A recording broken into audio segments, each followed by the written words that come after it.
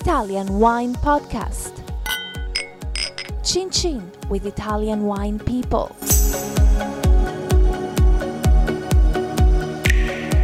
Hello, this is the Italian Wine Podcast with me, Monty Waldin. Today, Paolo de Marchi is going to tell us about Isole e Olena, his family's estate winery in the western part of Chianti Classico in Tuscany. Paolo, welcome. Nice to have you. Great to be here. Thank you for inviting. Okay, first question is, let's talk about the name Isole e Olena. What is Isole and what is Olena? We get to the point.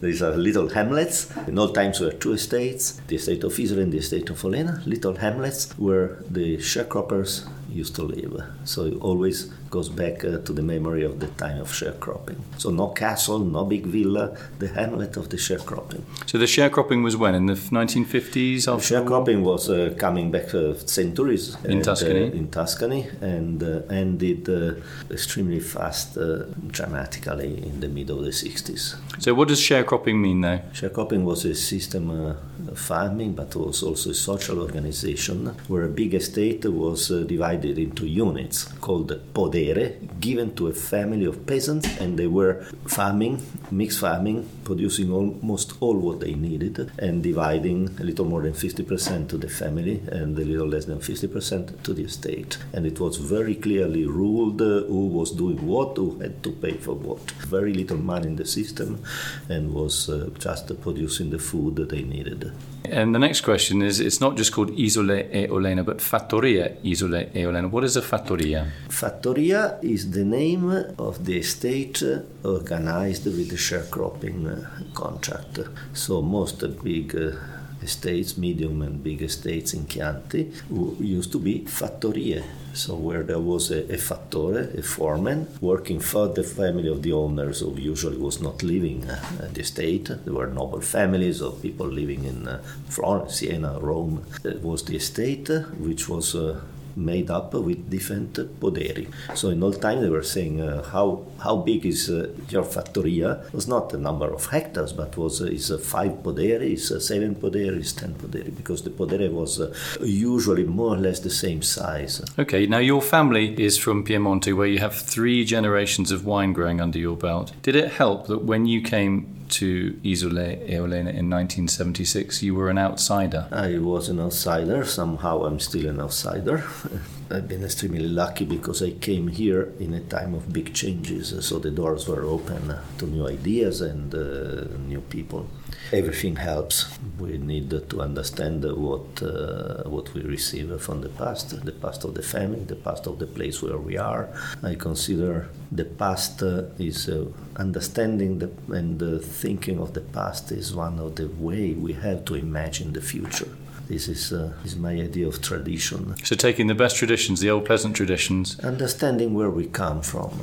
I think it's very difficult to know where we want to go if we don't understand where we come from. And I consider the only way to understand modern Chianti is to think of the end of the sharecropping economy, how things happened, how fast they happened, what the problems were. Otherwise, it wouldn't make sense what has happened in the 70s and the 80s, all the super Tuscan, all the not local varieties. To the French varieties coming in. The French varieties came in. So when you started Isole, it was still very traditional. It was still mainly based on the Tuscan grape varieties like Canaiolo, but mainly Sangiovese, Malvasia Nera. It was only based on the Tuscan variety, which no is Merlot. Not a bad thing, but it became a bad thing because of the sudden end of the sharecropping. Because when my father bought the estate in 1956, it was all on a very strict traditional sharecropping. So 120, 130 people living on the estate, no mechanization, and producing everything, and consuming most of the product on the site. So in the mid of the 60s, in less than 5 years, from 130 people, only 14 people were remaining on the estate. So for the first time, we faced the problem of capital and the problem of producing for the market. 3 factors which happened at the same time. The collapse of sharecropping, the new appellation, 67, in Chianti Classico. And because of the collapse of sharecropping, so Chianti was literally abandoned. And the new appellation, Europe made a 5 years project to give a new life to modernization of Chianti, which was done in a time of big changes, but on an appellation rules, which was thought and written according to the sharecropping economy. So because of the 5 years plan and the money, sometimes it's good to get money, to get help, but sometimes it's not good if we do not sit down and think what to do. New people coming, so all the factors which are important for the quality and have to come in balance, so understanding the soil, in the climate, the genetic of what we plant. And the people who makes it were in a kind of trouble.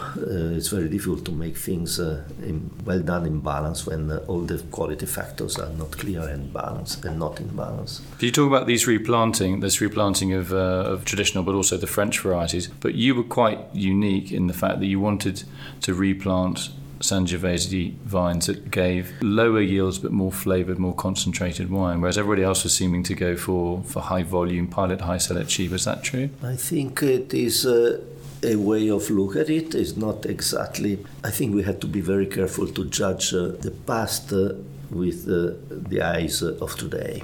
We were kind of lost, and not just myself, and there were the big companies, they knew what was going on with the new rules and all the plantings. I think of an appellation which replants the totality of the vineyards in 5 years. It is an easy consequence to imagine, but it is what happened. When you replant everything, then you have the whole appellation with young vines. And also because of the sharecropping, quality of wine was made with a lot of white grapes, because the sharecroppers, they needed to drink the wine immediately after the harvest. Probably they were getting to the harvest and the wine of the year before was finished and they needed wine. And most of the time they were drinking wine, 1/3 of wine and 2/3 of water. For years I tried to have my older sharecroppers who became workers, I was trying to have them tasting the new wines I was making, and the answer was, I don't drink wine. Probably the sharecropping time, the consumption per person was over 200 liters in this region. And the answer is, I don't drink wine? Yes, I don't drink pure wine, because they used to drink wine to give acidity to the water, working long hours outside in the hot climate.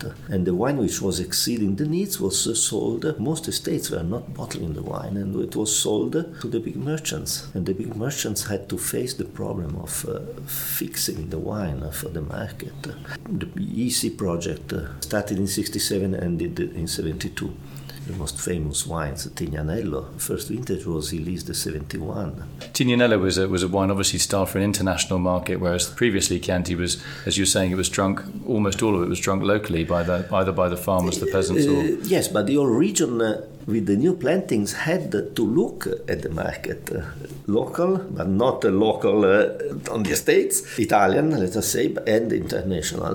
And the wines produced with the new appellation were disappointing, not only because of the white grapes, but because of doing things too fast. So Sangiovese is a great variety, but if you plant Sangiovese without checking what you plant, without working on it, you have a gap which you cannot fill, because when you plant a vineyard, in theory, you are thinking of 50 years. So when I moved to the estate in 1976, I was kind of a big question mark, and the problem was where to start. Those vineyards also been planted without much respect of the soil, because finally mechanization, no people. The big trouble at that time was labor. So bigger tractors, big caterpillars and bigger caterpillars to make the hills flat, almost all the system of the walls of the water, the hills, trying to make a bigger single pieces of vineyards. And then big demand with the nurseries of Sangiovese, so there was no selection, so a lot of Sangiovese not so good have been planted.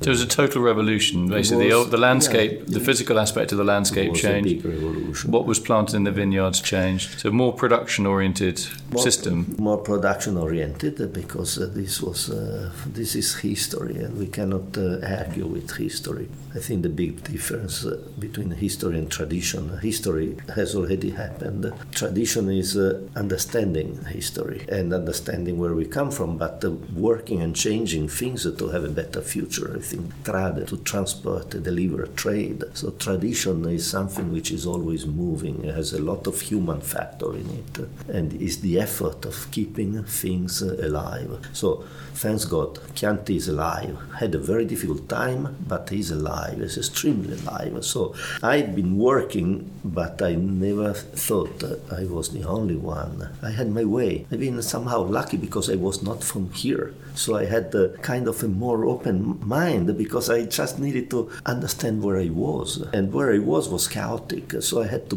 place things on priorities, and Sangiovese is the most important variety. So it was natural to have Sangiovese as the number one priority. We had not the financial strength to replant vineyards planted 10 years before, so we had to do what we had. So trying to improve and understand. But you're very unusual in the sense that, you know, you've been making top quality wine that everybody loves for 30 years, and you've never ever had a consultant. You work things out for yourself. I think quality, if we want to make what I call a wine of origin, quality is not something that we have to have preconceived in our brain. If we decide how the wine has to be, is the first step towards food industry.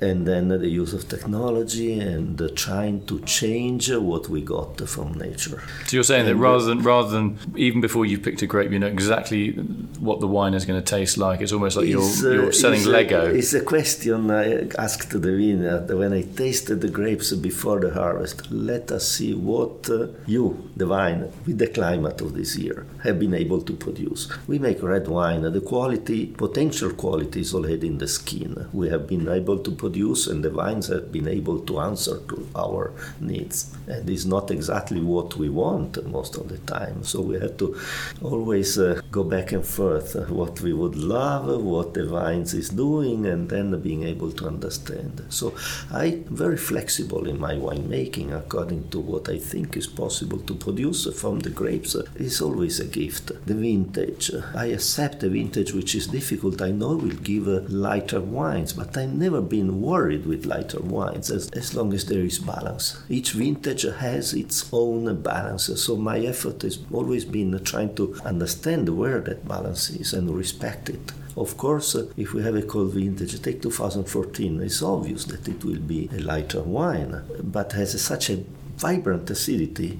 What we want to avoid is green tannins, lively acidity, so that wine will be a red Riesling.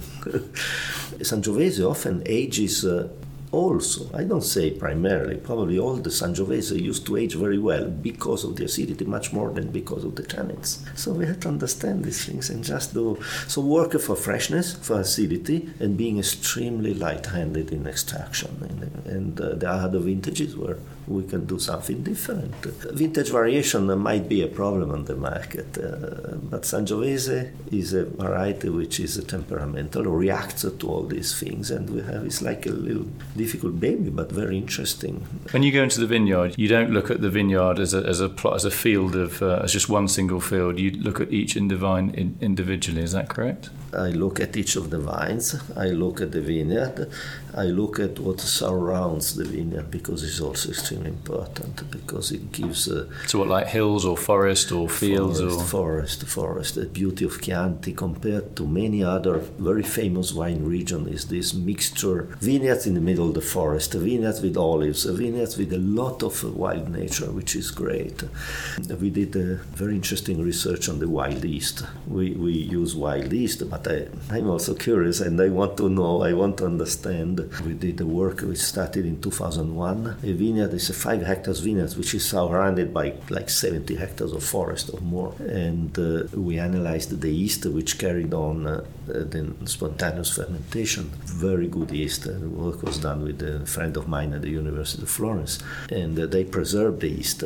But then my friend went to the US to specialize in DNA of yeast, and then in 2011 he came back and I asked him, I want to do the same we did 10 years ago, to see if there is a family of yeast. If there is a family relation with the yeast 10 years before, in 10 years there's probably millions of generations of yeast. So we did the same vinification, and it is in a direct line of family, which is unbelievable. So the yeast are connected, and we started to look where are the yeast when there is not an active fermentation, because when there is not an active fermentation, the yeast seems to disappear. And we found in the hornet, in the big wasps, all the social insects, they have the yeast in the intestines, and the winter larvae, they carry in the intestine the good yeast. So they are the ones who go when the grapes are almost ripe, break the skins, and they donate this gift of good yeasts. I think it gives a different idea of what is a single vineyard, what is a cru. It's not just the combination of soil and climate, but it's the whole life. It could be a Master of Wine question. I'd love to see the Masters of Wine in their exam